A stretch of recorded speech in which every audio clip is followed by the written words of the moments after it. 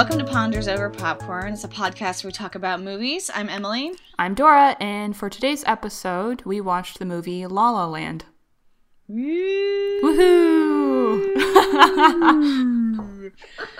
So just a brief recap of the movie in case you haven't seen it. So wannabe musician Sebastian and wannabe actress Mia come together, drawn together by this desire to do what they love, as I just previously read. And as they get more successful, it's harder for them to be together romantically. That's a really loose description of it, but you probably should just watch it. Yeah, and it all takes place in Hollywood. Modern day, it's the modern LA. Yeah, modern day interpretation of a classic Hollywood film, so to speak. Yes. Yeah. We can dig into that later, but we can. I think very first and foremost, I want to talk about what I liked about this movie. Yes. And then I'm going to take a giant shit all over it. Yes. An eloquent shit. An eloquent shit, little cursive shit. Yeah, on this movie. exactly. But so I think this movie is really excellent at making you feel things, and I will say that it's really enjoyable to watch, and I am emotionally moved every time I watch it. And then I take a second to step back and I go, "Wait a second, that's fucked up." Yeah, but it's like, yeah, but I don't know if you noticed just how vibrant the colors yeah. are. I mean, that was in like everything. Yeah, that was. But how effective that was too.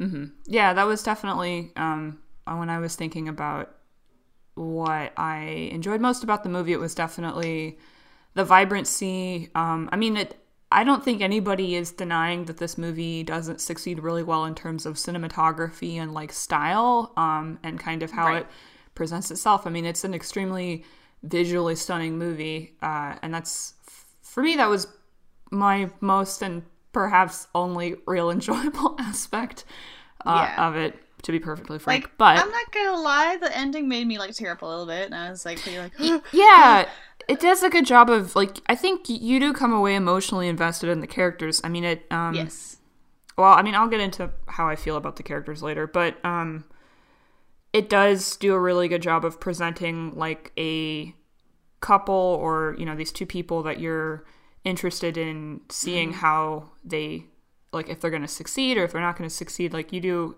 And it does it in a way that it's like, it's fun and it's youthful, and it does embody kind of that fun aspect of Hollywood. I mean, I've only been there once, and it was a very long time ago, and it was like for 2 days, so I don't really know. I live there. Yeah, so that was something I wanted to ask you. I don't know if it's a good thing to start off the top with, but like, oh sure.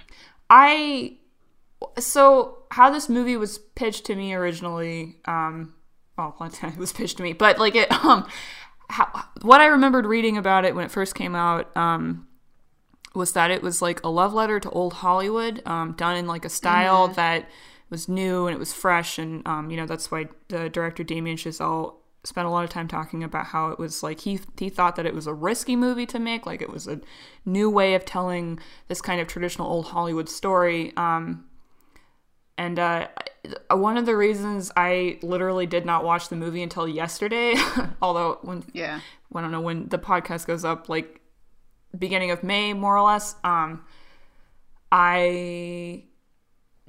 can count the number of old Hollywood movies I've seen on one hand. It's like, it's just weird. I mean, I really enjoy film, and there's a lot of like old film that I enjoy. I don't think that they'd necessarily fall in the category of like old Hollywood, like Singing in the Rain type. Right. I just don't know if old Hollywood is really the cream of the crop, but go ahead. Yeah, no, I mean, it's one of those things where it didn't, like that, I don't have that sense of nostalgia.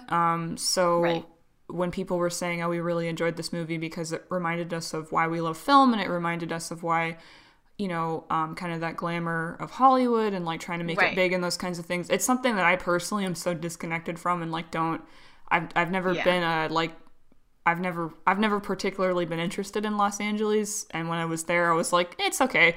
Right. And that's like I Yeah. think a distinction that kind of like bugged me is like, oh yeah, that reminds us why we love film. And I was like, I don't know, not the films I watch. 'Cause I've watched a fair amount of old film, but I think this is more of like a nostalgia or like a romanticization of like old glamorous Hollywood. Yeah. It's not really about the movie as much as it is about like, oh, the stars and the feelings. Yeah. Yeah. So. Yeah.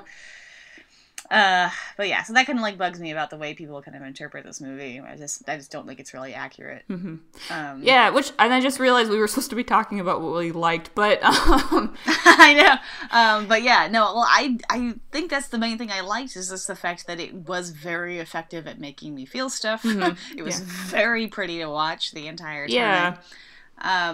And yeah, it was emotionally moving and really effective, and I think it's very similar to me. Like, I felt the very same way about Whiplash.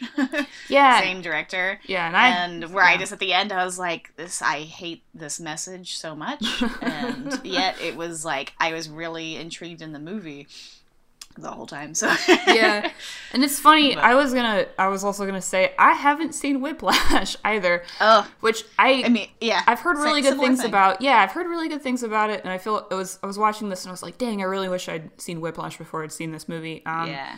But the interesting thing for me about that movie is that and this is I haven't seen it, so I could be completely misinterpreting like the premise of the movie, but from what my understanding is that it's a movie about the creative process to a certain extent, and kind of how, like, when you're on the high of a creative process and you're really passionate about something, and when you're really like dedicated, it can transform you into the kind of person that you didn't know you could be. And there's all these great things associated with it, but there's also this like huge destructive quality to it, right, in terms of pursuing what you really want. And I just caveat, as a person who struggles with her own kind of like destructive creative tendencies, I remember people saying it's a really intense movie, but you'd really like it because I know that you're a creative person and stuff. And I was like, I don't really want to watch a movie about somebody going through like their anxiety when like I have to live that every day. But on the other side, that's interesting. I've heard really good things about it, and I definitely like watching La La Land made me want to see Whiplash even more, because I did genuinely enjoy Damien Chazelle's directing, and like his stylistic choices. Right, and he also wrote these movies. Yeah, so it's like he's the story. I just wish he would just direct. Yeah, exactly. Yeah, I mean that's the thing is like I'll get into it later, but my biggest issue with La La Land was the script, the storytelling. It's interesting that, like, yeah. I don't know, I was going to say, like, it's interesting that you said that about Whiplash, so I didn't really interpret it that way. Yeah, so I haven't seen it, so I could be completely misinterpreting it. I mean, we could talk about this movie a bit, but, like, I just felt like it was, like, yeah, pushing yourself to the point that you develop mental illness should be celebrated. Like, yeah. I don't know. That's a super icky thing to me anyway, just because... Yeah, I mean, at least I felt like it was celebrating that at the Yeah. end, and I'm sure someone could argue that with me, but Right. that's what I felt like which it was doing. which is interesting. I mean, anyway, it's a different movie, but Yep. But in any case, yeah, I mean, so, like, when I was watching this movie, I was thinking about the Academy Awards that were this year and kind of, like, how La La Land picked up a lot. And there's some that I disagree with, but the ones that I just, like, don't, I think it picked up cinematography, and I don't know, probably, like, some... Best actress. Yeah, but, like, it's, like, production design or something like that. Yeah, I mean, there were... Yeah, I was very engaged watching it for the artistic aspects, which, for me anyway, from my limited knowledge of like kind of like old Hollywood glamour, those are the things that if I were going to go back and watch, I think that I would be most interested in. You know, like I wouldn't go back for the phenomenal acting, if that makes sense. Like there's key, you know, in the golden age of Hollywood, there's like key really good actors and like roles and stuff, but I think a lot of the reason why that time period is so romanticized, and why people hold such nostalgia over it is a lot of it has to do with certain stylistic choices, and it's, you know, that like the like blurry glamour and like old black and white sometimes kind of like it makes the whole thing like way more romantic than maybe it necessarily was at the time. Speaking of black and white, I noticed that like Emma Stone's character Mia, she was like in these bright colors like pretty much 90% of the time, except for by the very end when she's famous, she's wearing white, like I think it's a white dress or a black dress. Oh yeah, and Ryan Gosling's character the whole time is wearing like really muted colors, like blacks and whites and maybe browns, and I was kind of like, I don't know. I was trying to figure out what that was supposed to like do for us. Like I thought maybe because he was a jazz person, like I mean, that brings it home. I don't know if this is like reading too much into it or if it's kind of a never is. Yeah, yeah, that's what we're here for, man.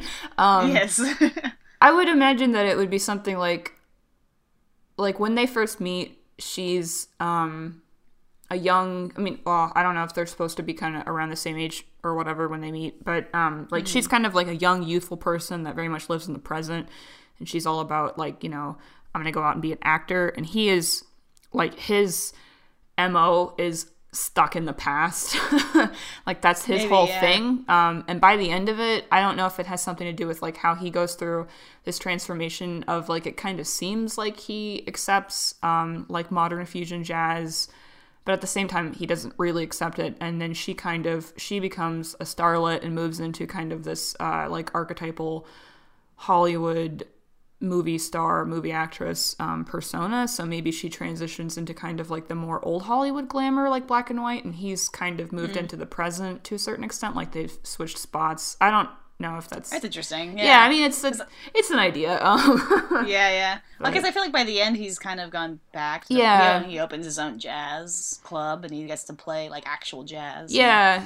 I mean that's what we're like led to believe, I guess, because the ending of the movie gives us kind of at the same time no room for interpretation on what happened, but at the same time it just jumps 5 years and we're like, "Oh, okay, I guess this is what happened." I mean, there's a lot in between when he gets into John Legend's band and him having his club. I mean, I guess we're led to assume that he saved up money through doing his stuff with what's his faith, Keith, and then was able to open Seb's, I guess. Well, that's the thing, he had to do it in order to open the club. But yeah, I struggled with that dialogue that they had together. It's like, oh, if you want to save jazz, you gotta like make it new and fresh, and it feels like the movie is trying to be like, no, keep it old, like, and I just struggle with that so much because it's like, people back in the jazz age, I'm sure, were like, no, bring back whatever was old back then. You know what I mean? And it's like, why are we not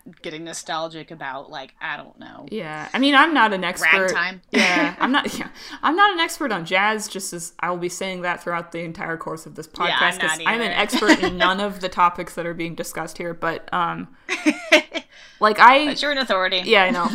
Exactly. I guess I always kind of, like, the way that I view jazz, and when Sebastian is going through his monologue or whatever about, like, look at all the key players and look at how they're doing, you know, they're driving the music, they're doing new things, they're reinventing, they're making, it's fun, it's fresh, it's whatever, and that seems like such a contrary position to take too, but we have to preserve jazz the way that it traditionally was, because like, it's okay, but you want a good point. I love that. you want reinvention, but like within a specific like time frame, if that makes sense. Like it doesn't. So he's really, so I did a little bit. I did some basic Googling last night or whatever. But from my understanding, like people within the jazz community actually value like not necessarily just fusion jazz, but like new things and trying new things and bringing a new sound and those kinds of things. And I actually think that Damien Chazelle, like, maybe not like criticism is kind of a heavy word to throw at that, but like the movie received some criticism in the sense that people who were within the jazz community didn't really feel like that the movie's perspective on like, oh, we got to maintain jazz, like that's not a perspective that most jazz musicians actually share. Because I don't think that, because I think actually John Legend's character mentions that. He's like, that's not what jazz is about. Jazz is about the new. Yeah. And you're like clinging on to this old way of doing it. Yeah. But it's interesting because the movie really, like, Keith is the villain, generally speaking, I guess. So the movie doesn't. Like, he has like a good point. Like, yeah, it's like, but he has a really good point, and he actually brings Sebastian's success to a certain extent, or whatever. I mean, right. But like, we're made to feel like that was a disingenuous thing for Sebastian to do, and like it was bad, right. and then they fall, and that's how the relationship ends because he's not following his dreams or whatever. But at the same time, it's like, yeah, but that's a totally legitimate thing. That's how careers friggin' work. I mean, that's like what most people do is you don't get to do exactly what you want. Like, you have to make it work. And it's just like, how is that like, well, okay. I mean, now I'm getting into like the larger criticism of the movie's whole message, I guess. But like, I don't understand how not following your dreams exactly to the letter is like somehow being disingenuous to yourself. Right. Right. And honestly, I think the times when I've like clung on to a very specific dream have been more destructive than they have been helpful. Oh, and completely. It ends up making you, it ends up making you just like dissatisfied with everything. Yeah, so even if you get something you love, you're like, well, I don't know, am I like selling out? And you kind of have this guilt feeling with it. I don't know. It's like, I don't think it's realistic in the sense of like how to follow a dream, I guess. Yeah, that's like almost the one thing that people kind of tell you not to do is like follow your dreams. Well, no, like you don't should do it. Yeah, it's bad. No, like you should follow your dreams, but you should be flexible, or like you should right. Like you should actively. Well, you should be open to other things that you might really enjoy. Yeah, like, because otherwise you don't know. Yeah, exactly. And I don't think that like having a goal, and even if it's a very ambitious goal, like that's I mean, I think that that's a wonderful thing that I think most people should do with themselves. Like that's a really important thing to have. But at the same time, like if you're so specific, you know what this reminds me of? Like a kind of like kind of a slightly different topic, but I have a friend who her, I think stepbrother, something like that, one of her relatives, like, decided that he wanted to get a girlfriend and he wanted to date, but he had, like, a very specific qualification for what he's like, she has to like this, she has to be about this height, she has to have brown hair, she has to do, like, this, and this. And I remember my friend was like, dude, you're never, like, you will literally never find somebody that will fit exactly in those categories. Like, what are you doing with yourself? And, like, he was serious about it. And, like, otherwise, he wasn't interested in dating somebody. And it's just, like, okay. I mean, that's, like, like, if you just look at the statistics, like, that's bad. But, like, it's I feel like it's, like what you said, it's actually more harmful in the long run to yourself and to your goals because you're limiting yourself to like actually being able to pursue them because you're so focused on this one specific pathway that you're going to completely ignore other paths that open. And I don't know, I'm 23 years old and I don't know what the fuck I'm talking about, but like, I think we're on something here. We're young, but we're wise. Exactly. We're old souls or whatever stupid shit. Yeah. I get that a lot, actually. Me too. But yeah, and so with this movie, for me, I couldn't really tell. So, I mean, I'll just say it. I watched this movie last night with my mother, and at the end of it, both of us were massively confused, and that really wasn't the response I was expecting to get, because it's like, I couldn't tell what the message that this movie was necessarily trying to convey. Like, whether, like, obviously, yes, pursuing your dreams, good, very important, like, do that. But to me, like, was it go about it in a very specific way? I mean, like, I don't... I don't know. But at the same time, like, you couldn't like do that, but realize that you're gonna give up your relationships or something, Right. And I guess for me that was like the frustrating thing is the only like moral I could really pull out of it was like nostalgia's great, you're always gonna wonder what could have been, and it's like, oh, Yeah. it's like, what kind of message is that to me? I'm like, I don't know, maybe that's not what it was trying to say, and like, Mr. Please, is it Chappelle, right? What's his name? Not Chappelle. No, Chazelle, yeah. Chazelle, Mr. Chazelle. Mr. David Chappelle, you've made a huge switch in your career. You're a great comedian. Yeah. You can call me and explain La La Land. Exactly. But no, and that's what was so frustrating to me, because I think, going back to the characters, we did root for them. But you're rooting for both. You're rooting for both of them to succeed in their careers, but you're also rooting for both of them to stay together. Yes. And I guess that's kind of the thing, is like one versus the other, and it's just like, yeah. Like, I don't, like, I mean, real life isn't like that. I mean, you'll be in situations where you'll have to make necessary sacrifices, but it's really never an all or nothing situation, generally speaking. But right. And I guess for me it was just frustrating because, like, I remember specifically, and I started like really thinking about this movie, and I had a friend of mine say, like, yeah, like, you know, you always kind of wonder, like, what could have been with somebody if, you know, it goes away. And I was thinking about it, and I was like, yeah, but I don't think I've ever actually fucking done that. I think if you do, that's like, you're just still in that mourning period and you're still fucking it up. And I think it's dangerous to tell people that it's cute or romantic to, like, be hung up on a relationship that didn't work.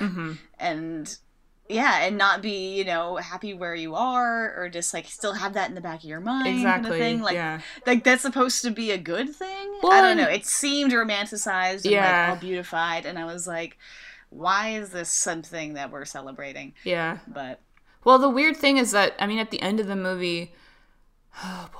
I mean, okay, well, and maybe this is a good segue into like my thing about what I have to say about this movie, but they don't seem, I mean, they've succeeded, but they don't genuinely seem like that happy. I mean, like they're happy because they have what they want. Like Emma Stone she's famous, she has a family. Ryan Gosling has his club. He still seems like he's kind of a loser loner, but right, but there's like that sense of emptiness. Yeah, like when they leave. Well, and that's like the closing scene or whatever. Right. They look at each other and then they kind of smile. And it's like, oh, you know, we just... And it goes through all the things that could have happened if it went the right way. No, and...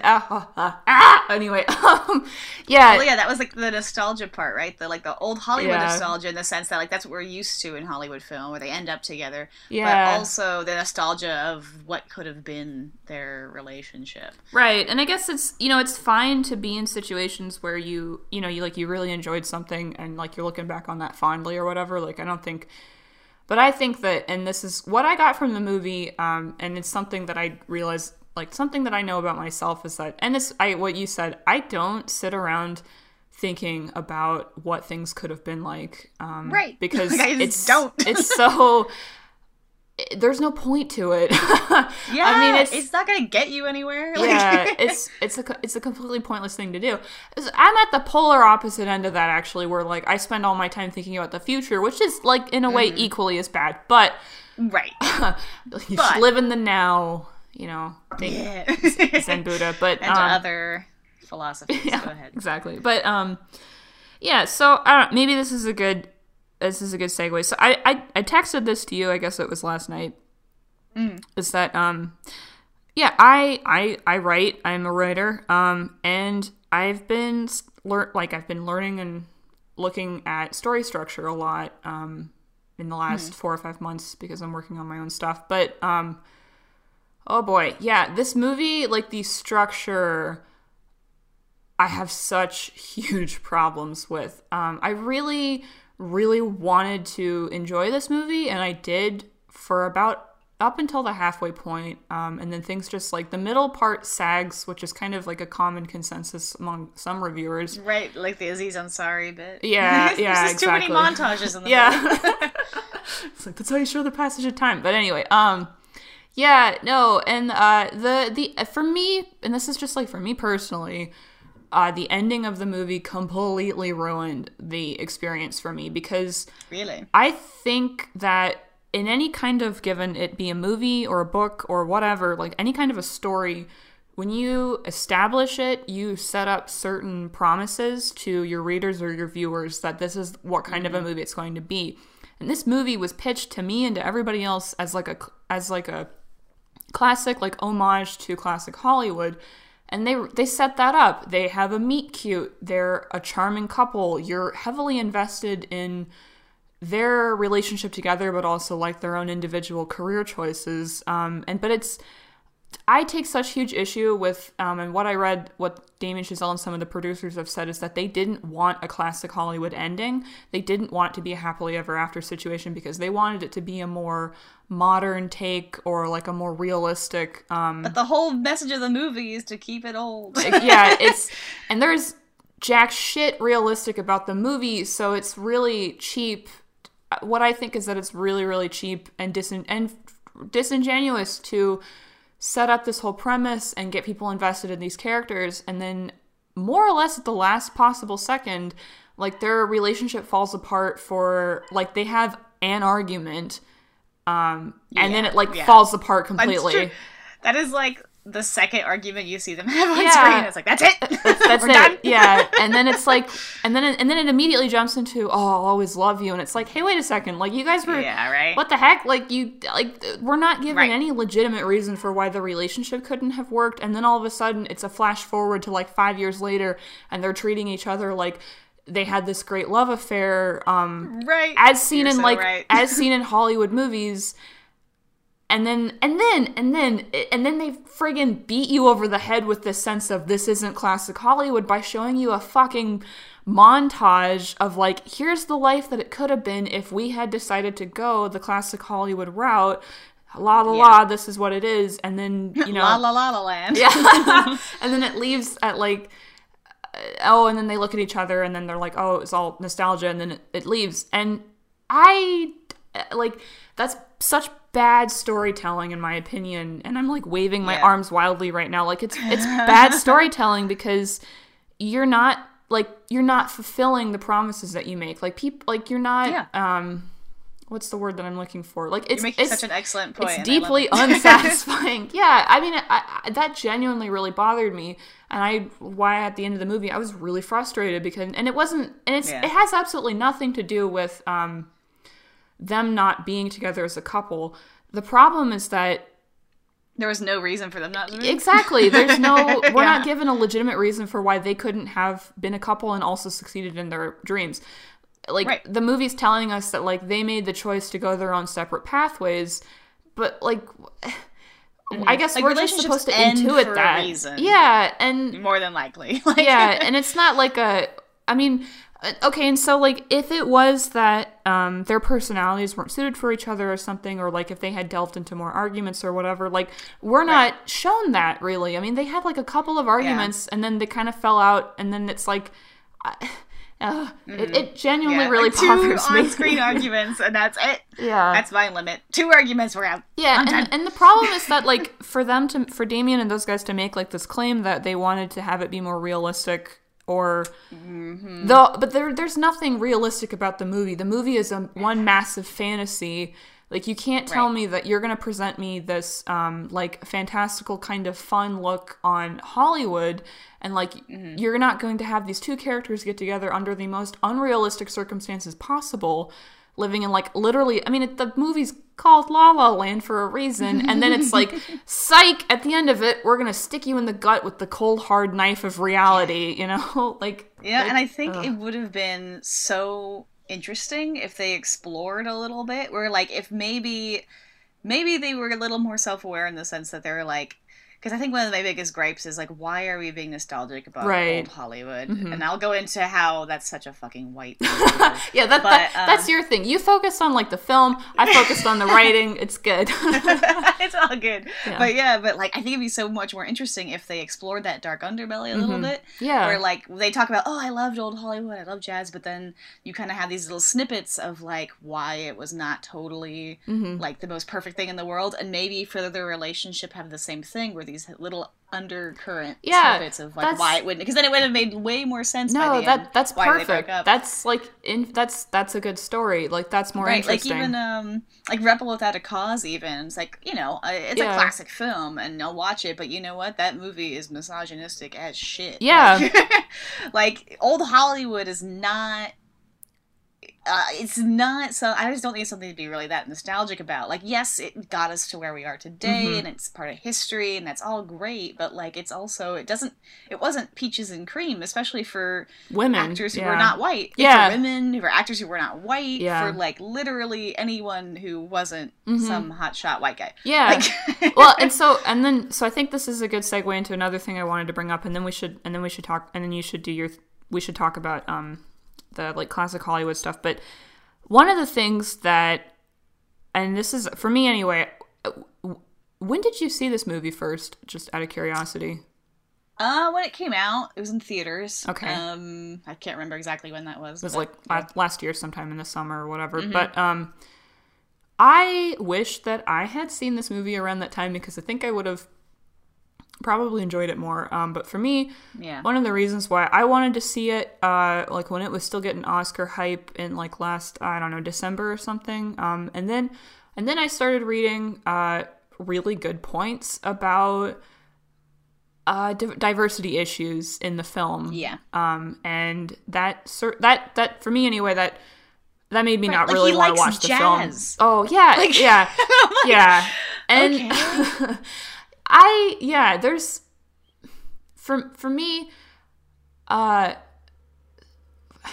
it's like, I think so. It's for me, it's hard to like separate La La Land and Moonlight in my head, because that's fair. of how much that those two were talked about, which is, it's a little bit unfair because they're two completely different movies, like they are wildly like opposite ends of the spectrum. And so it's but it's really difficult to not think about Moonlight when you listen to the interviews and stuff with the director talking about how this was a brave movie, about how it was like difficult to get made, and about how, you know, they were doing something really different. And I'm like, it's just really, really difficult for me to like be okay with that in the context of Moonlight, which is, right.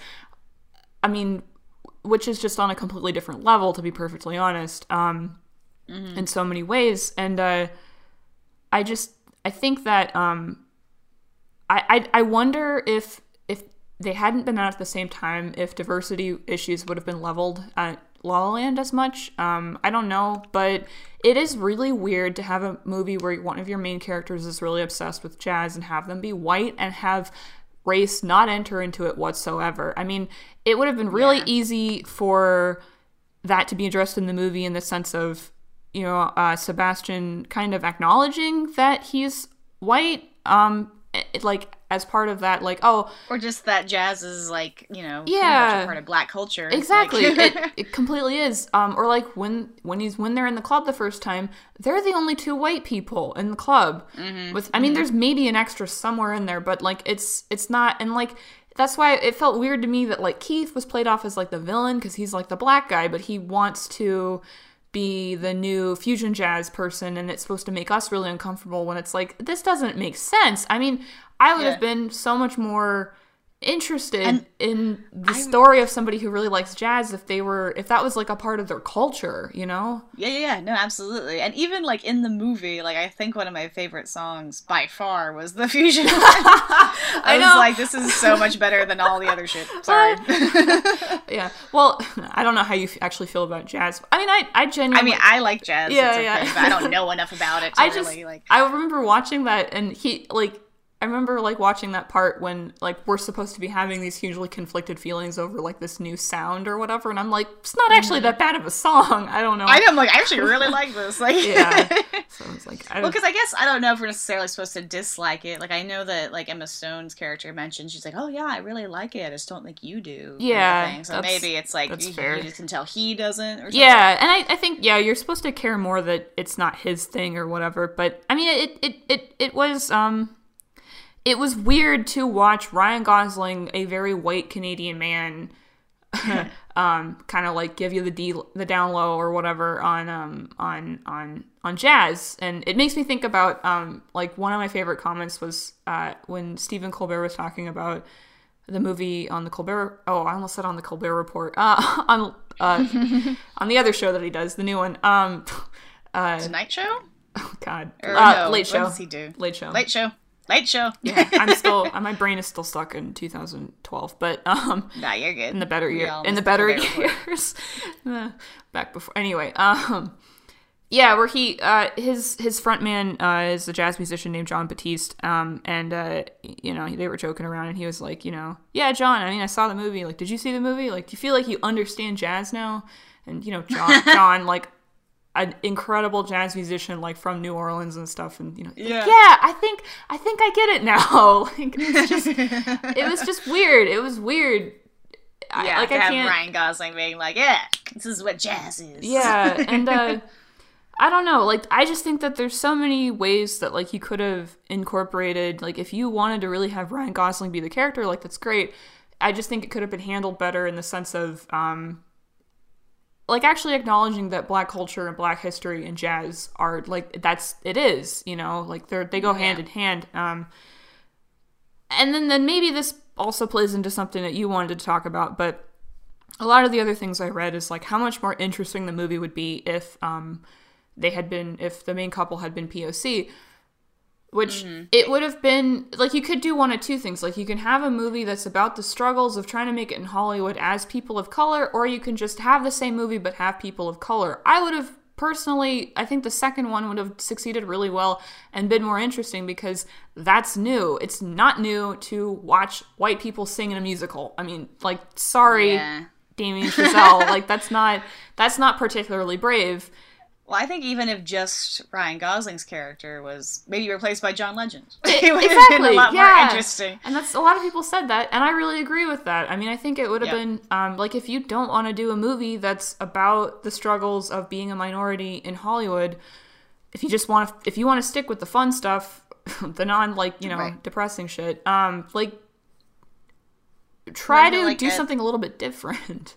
Yeah, no, I totally agree. And it's like I feel like a Black man would have a lot more to be nostalgic about with jazz. Yeah, exactly. Like it would be. I mean, I'm obviously not Black. I can't really speak for that, but like, it's kind of it's kind of a thing to say. But speaking that's kind of what I'm guessing. Speaking as like two outsiders, but I think it's something that I remember reading from Black men and women, girls and boys,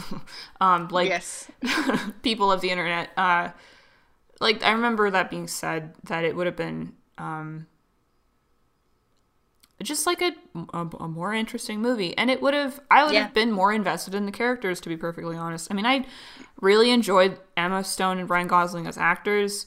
I think they have really good chemistry. I liked them in the movie, but you can't expect me to buy into two good-looking white people struggling in Hollywood. Like, I mean, like I don't want to minimize the fact that it probably was a struggle, right? But like that being said, they have a better shot than anyone else. Yeah, exactly. I mean, you're a good-looking white person in Hollywood, but you know, I know, but I have not yet broken through. Yeah, exactly. Amazingly, I can be famous any day now. Yeah, I know. Just you need to do a one act about your life growing up in. That's right, in Paris. I couldn't tell if it was supposed to be at her hometown or in Paris. No, it was her hometown because on the posters she had Boulder City, Nevada on it. Yeah, right. It said that, but then when you look at the shot of the play in her window in the back, there's the Eiffel Tower, and I was like, is she? I don't know. So I was actually really curious about what her play was about. Actually, yeah. So that was something that, and then I'll shut up because I realize I'm talking a lot more. That was something that I also realized that you get to see a lot about Sebastian's music and stuff. I really wish that we had gotten to see some of Emma Stone's play. Yeah. Because it's like, and he wasn't there. So, I mean, I understand that maybe that's why their relationship fell apart. I mean, we didn't really get to dive into that too much, but her character is not nearly as well developed as his is. Yeah, I think that's true. But whatever. I don't know, like her whole, like her aunt and stuff, like, oh, we used to watch movies together, and I don't know. I just never really felt connected to that story. Yeah, because it was kind of glossed over. I mean, yeah. but It's like yeah, I had a really cool aunt. She like lived in Paris and liked old movies. I was like, okay. Like, I guess she was like a theater actress. I don't know. yeah, exactly. And yeah, I don't know. But I think it was just kind of like, I don't know, trying to give like some kind of substantial reason to want to be an actress. So we're not just like, oh, another girl wants to be an actress. And how, like, because I feel like we kind of have like an automatic, like, just knee-jerk bitter reaction to that. Like, this white girl comes out to LA, wants to be an actress, like, how typical kind of thing. But, like, with the aunt, I think he was just trying to be like, look, there's an actual, like, valued reason. Like, it's not, like, it's like she's an artist. Yeah, exactly. It gives her, like, more emotional stakes in the story. I guess so, yeah. Yeah, but that's, I mean, for me, one of the other things, I mean, while I really enjoyed the characters, I felt like, I mean, they were struggling, but they weren't. It's a different movie, I guess. It's like they're struggling, but they weren't really struggling. Like, I was never, like, genuinely like, oh, they're not going to succeed or something. I mean, because tonally and, like, that's what's told to you at the beginning of the movie is that this isn't a movie that's going to dive deeply into what it's like to be a struggling artist in a major city. Like, that's not the premise. So you're never really worried that the characters aren't going to succeed in the end, which is why I think it feels really weird when, like, they do, but it's, like, super bittersweet. I think maybe it would have been better if their careers died, but they stayed together. I don't know. Yeah. Or, like, even if, like, they had gone separate ways, but we had just been given, like, a little bit more of legitimate closure about that relationship or something. I don't know. Yeah. Because I love the point you brought up earlier, where there really was not any good reason for them not to be together. Like, no, didn't make much sense. Yeah. It's like, oh, you didn't show up to my play, done. Yeah. Well, I mean, and, even if that happens sometimes. Even if it had just been like okay, we're gonna acknowledge that this was a summer or I guess it was a year or whatever, but I don't know, it just wasn't. It went kind of. I mean, the pacing just fell apart at the end. Like, it wasn't like it went from like big cataclysmic event to just like, okay, and now cut to 5 years later. It's like, oh, okay. Yeah. I mean, both my. All right. I remember I was watching it with Mom, and she like looked up. She was working on her computer, and she looked up, and she was like, "What? Fuck! This is the end." I was like, "Yep." Anyway. That's it. Yeah. But anyway, we should talk a little bit about I guess Hollywood nostalgia. Yeah, I think it's bad. It's like I don't want to like totally gloss over the fact that it had a role in the movies we have today, and that's a big part of movies now, and really everything. Foreign film, other indie, it's all a response to Hollywood. Like, Hollywood is like the big kahuna, so to speak, that like every other movie responds to.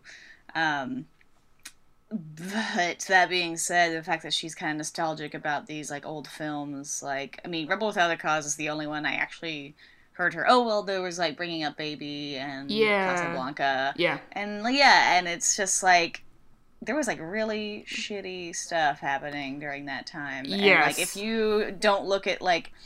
And it's also the thing about old Hollywood, I feel like a lot of it's all the same. Like, Rebel Without a Cause was actually something that was a little bit, like, new and fresh, and that's why it kind of spurred off, like, the French New Wave movement. But, like, yeah, a lot of those old ones she mentions, that's just the same story, really. Like, Casablanca was, like, one of, like, literally thousands of movies that were basically the exact same. That one was just one that happened to end up getting really popular. Right, yeah. Yeah, it's the same storytelling. It's always, like, just white people, and you get shit like blackface, yellowface. Yeah, it's... nasty stuff. Tons of, like, misogyny and, like, gender roles, and it's just, like, I think now we're at a place with film that we're more creative with our expression, and I think it's a lot more interesting, and, like, I get to an extent the nostalgia for old Hollywood, but, like, I think romanticizing it is really misplaced and kind of dangerous in a sense. Yeah, I agree. I mean, obviously that's like not my area of expertise, so to speak, but I think maybe I just lost my train of thought. Yeah, no, I think it's important to to acknowledge kind of, I mean, acknowledge roots, I guess, so to speak. And well, the good and the bad of everything. Yeah, and I mean, even though I don't personally identify with, like, you know, that kind of a film lover, so to speak. All right, yeah, anyway. I have certain films that I'm really, like, you know, like, I am a really big Wes Anderson fan. I'm a really big Korean cinema fan. I'm a really big, like, like, for me, if I think of, like, what would be considered, I guess, classic that I really enjoy, I really love Georges Méliès film. And, yeah, it's like oldie. Yeah. Hey, man, that's like, those are I wrote a paper on, anyway. Yeah, I remember that. Yeah. But, like, the father of cinema. I know. It's, anyway. Right. Yeah. In a way, he is. No, I just, it was watching this movie, I feel like, when I came away from this not totally sure whether or not this movie was presenting a scenario in which, like, we totally romanticize classic Hollywood and we love it and we just kind of, you know, like, you gloss it over, I guess, so to speak. I mean, because there's no moment in the movie where they were, like, looking at it critically. Like, it was just, we're gonna rehash the same things that are done in old Hollywood films and kind of do it a little bit different and a little bit new because it's an homage and we're, you know, doing the classic bits. But there's never any kind of, like, and that's what you said, like, there's never really any kind of discussion on, like, are we looking critically at what actually happened in old Hollywood? Are we looking at that through the lens of, like, who we are as people now, and, like, saying, while we still really enjoy those movies and think that there's a lot of value to them, it's important to know what was actually going on and, like, know what things were, like, stuff that we don't want to repeat. But that's, like, that's not what the movie is, because this is, like, a fun movie. Sure. But that's what bugs me about, like, nostalgia is, like, whenever we look back on things nostalgically, it's like people are always like, oh, back in the 50s, that was so great. I'm like, oh, no. To, like, segregation. But, like, tell that to everybody who isn't a white man, you know? Yeah, but, like, that's what nostalgia does, and that's what it bugs me so much is, like, you don't look back. When you look back and you go, oh, it was so great during that time. Like, it's like in a bubble of, like, perfection. If you were actually there, it was, you know, there was shit going on, too. Like, it just...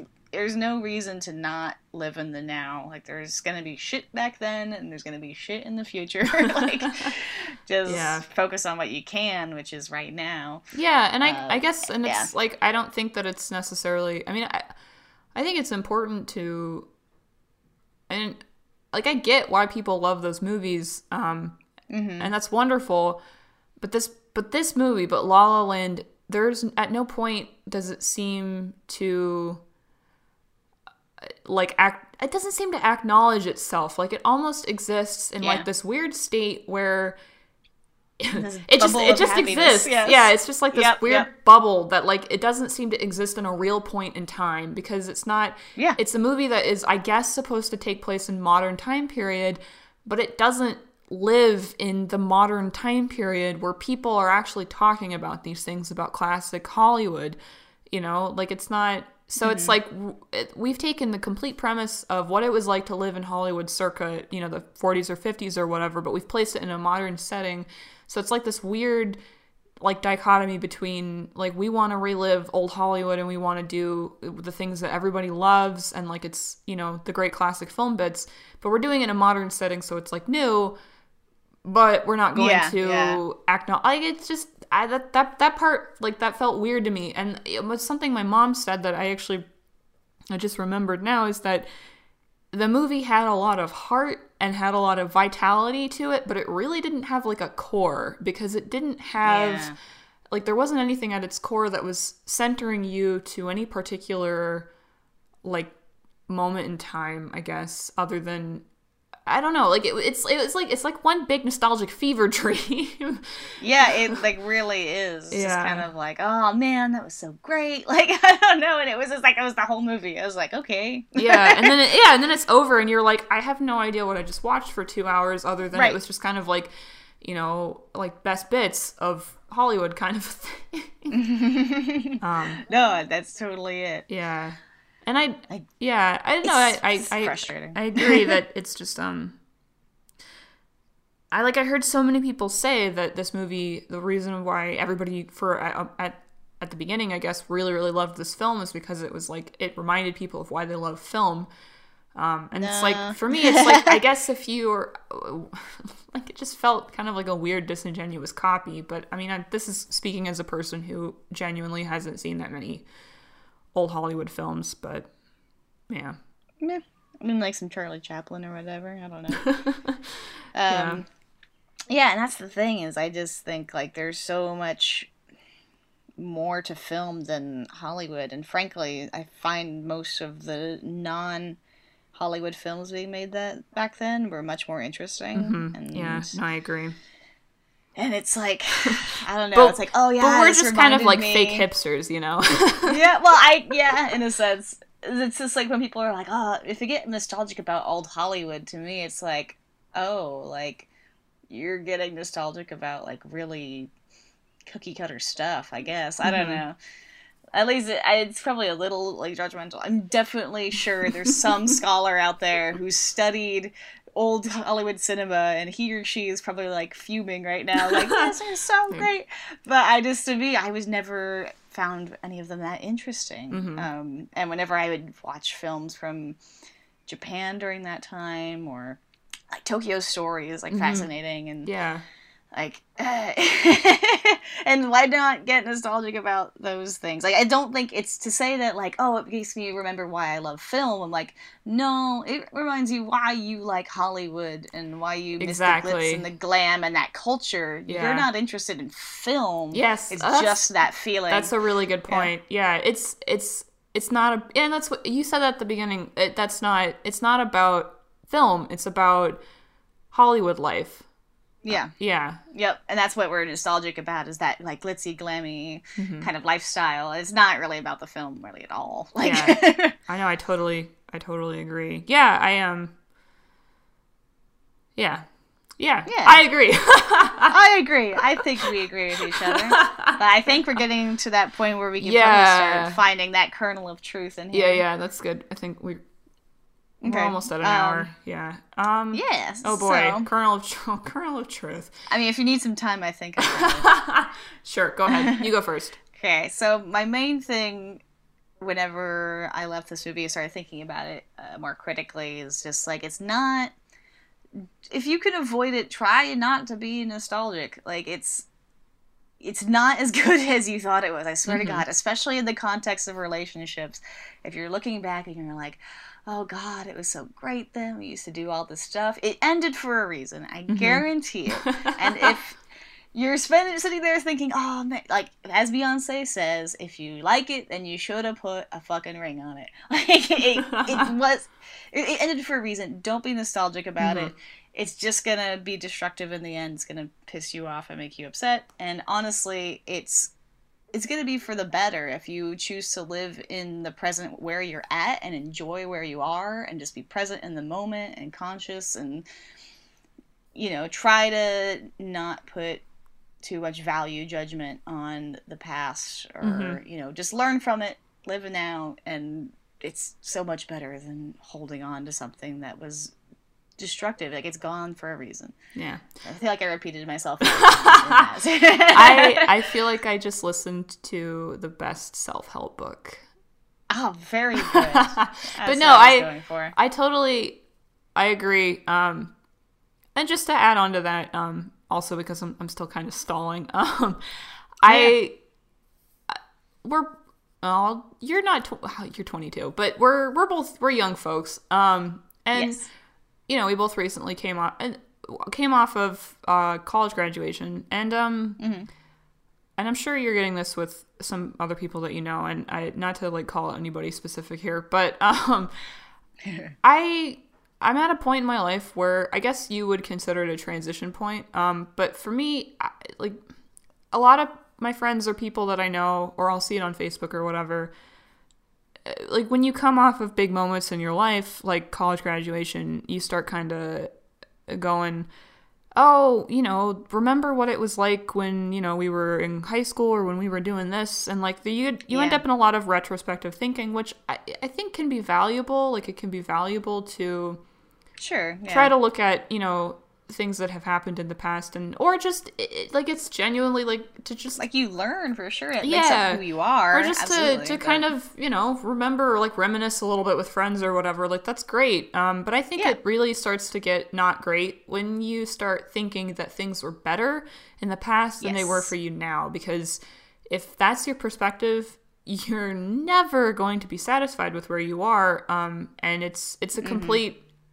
myth. I totally agree. And I know people who genuinely wish that they could go back in the past to fix things, and while I think that that's something that's like I think a lot of people think that it's not possible, so there's literally no point in speculating about it. Yeah, move on with your life. No, like you should be focused on, like if you focus on how things were in the past, you're going to lose sight of yourself in the present. And like for instance, if you spend time thinking about, oh, remember when I was such good friends with this person, how it was, things were great, you start not thinking about the friends that you have now. Anyway, it's like that's cheesy, but like it's true. No, it's true. Anyway, No, I don't know. I totally agree. And it's like if you're not hanging out with that person anymore, then clearly like something happened. Like there's a reason why. Like whether it was them or you, like it would have been bad for either of you to stay, presumably. Yeah. And if it's something that could have worked out, then it very well will. Mm-hmm. Like I don't know. Right, and I guess just to tie that back to the movie, like another better ending for the movie would have been, I'd like totally fine with them having broken up. Like I can even let it pass that we're not given any legitimate reason. If they just cut the weird montage at the end, and just had it been like a sweet moment between the two of them where they meet, they acknowledge with each other that they've achieved what they wanted, they smile and they leave, that would have been way better than what we had, which was this weird ass dream sequence, which I was watching it and I was like, oh, what? That just completely ruined it. But yeah, so my kernel of truth. If you can't tell, I'm still kind of hung up on the storytelling stuff. Fair enough. So I'm going to stick to my kernel of truth being that I'm cheating. I guess I'm cheating because it's not necessarily a life recommendation or even really anything about like the message of the movie, but like writing ideas or whatever. Yeah, that's all part of life. Yeah, exactly. Well, I think just for people out there, if you're creating something, be it a book, a movie, a screenplay, anything really, like you have to be really conscious about what kind of implicit promises you're making to your audience at the beginning of your story. Like people, like the easiest way to make people not interested in your story or feel unhappy with the ending is that you set up the wrong set of like what you're promising them at the end of whatever your story is. And I think one of the most common reasons why people dislike stuff is because they get to the ending and either they don't like it or they feel like it ended poorly. And like really the biggest way to solve that is just to kind of go back and look at, okay, I set this up wrong, or I didn't follow through on the promises that I made. So I don't know. It's something that I've been reading a lot about and listening, to stuff about lately. Right. And so I think, and if you want to connect that to a larger life message, I think you can. Yeah. But it's just I don't know. That bothered me about the movie like a lot because Yeah, no, I think it's such a prominent point in movies is because I feel like books have a little bit of leeway in a sense. Like there's books that I've read, like I don't know if you've heard of The Lover before, but it's just like all over the place, and that's kind of the point of the book. And I'm like, okay, I get it. But in movies, I feel like, especially these Hollywood movies, there's like a certain expectation, and there's a certain like if we're not given that, a lot of times audiences are like, what? Like, yeah, it's like frustrating. And like, for example, like a horror movie, there's a certain set of like genre points that make it a horror movie that audiences are expecting and wanting when they come in. And I mean, I think it's possible to create a movie that like defies those and succeeds, but that's, you have to learn the rules before you break them, I guess. Yeah, and it's more difficult to go against kind of like these set genre tropes that we have then I think people realize, like, you can't just say something like, oh, I'm going to completely subvert, like, what people are accustomed to and make it fun and fresh. And, sure, you know, like, and then just, I mean, like, I read a lot that it was like, oh, you didn't understand the ending to La La Land. Here's it explained. And I was like, no, I understood the ending. There's nothing. Yeah. It's not. It's just stupid. Yeah, it's just dumb. Yeah, no, it's not. Yeah, well, I think Joss Whedon specifically is, like, not to bring up Joss Whedon, but Joss Whedon is specifically pretty good at, like, taking, like, a classic genre and, like, making it new and twisting it. Like, Cabin in the Woods was, like, it has all the horror movie points. Like, it's a horror movie through and through, but it has, like, this new twist on it that makes it, like, really interesting. And I think that's possible to do, absolutely. But La La Land was setting up something that was unfulfilled very at the end of traditional storytelling. And then, yeah, and it's I know I said this like several times already, but it's just like it doesn't make sense to me to set up something in such a way that it is like to the point of almost ripping off specific scenes from other movies, like an homage to a certain set of Hollywood tropes, and then at the end of it, like, not fulfill kind of like the biggest thing about Hollywood movies, which was like your characters getting together. And an easy way to not have that be the case would be to, like, as you said, and like as I've said previously, like, explore reasons for why the relationship didn't work. Or maybe it takes kind of a tonal shift and starts to kind of, you know, take a little bit more of a hard look at Hollywood and like the realities of it. And you start to wonder about, like, you know, maybe nostalgia isn't all it's cracked up to be, and maybe we need to be taking a little bit more of a critical look at this. Or if you really just want to go the fun, silly route for like the entire movie, like if you want it to be this like nostalgic fever dream, then like you really got to stick the landing and have it stay nostalgic fever dream, because having it be suddenly take this huge melancholic dip into like, oh, but it could have been, but it wasn't, it's just like that feels really cheap. So that's my kernel of life. It's just like, no, I love it. If you're a creator and you're out there, like, I think Dora's from the perspective of somebody who has never finished anything. No, like, definitely look at what kind of things you want to be fulfilling by the end of what you're working on. Yeah, no, I like that. So. All right. Yeah. Sounds good. I tried. Like it. Yeah, I tried so hard to be like, I am not just gonna go on a massive rant this entire time. But I feel like that definitely sometimes happened. Our kernels of truth are long and complex. Exactly. That's okay. It's okay. It's true in life too. That's a kernel of truth about a kernel of truth. All right. It's a Russian nesting doll of kernels of truth. All right. How do we sign off? I don't know. You say bye and your name. All right. Sweet. Well, thank you for listening. If you've listened this far, yeah, we'd be thrilled. But yeah, I've been Dora. I'm Emily. Bye. Bye.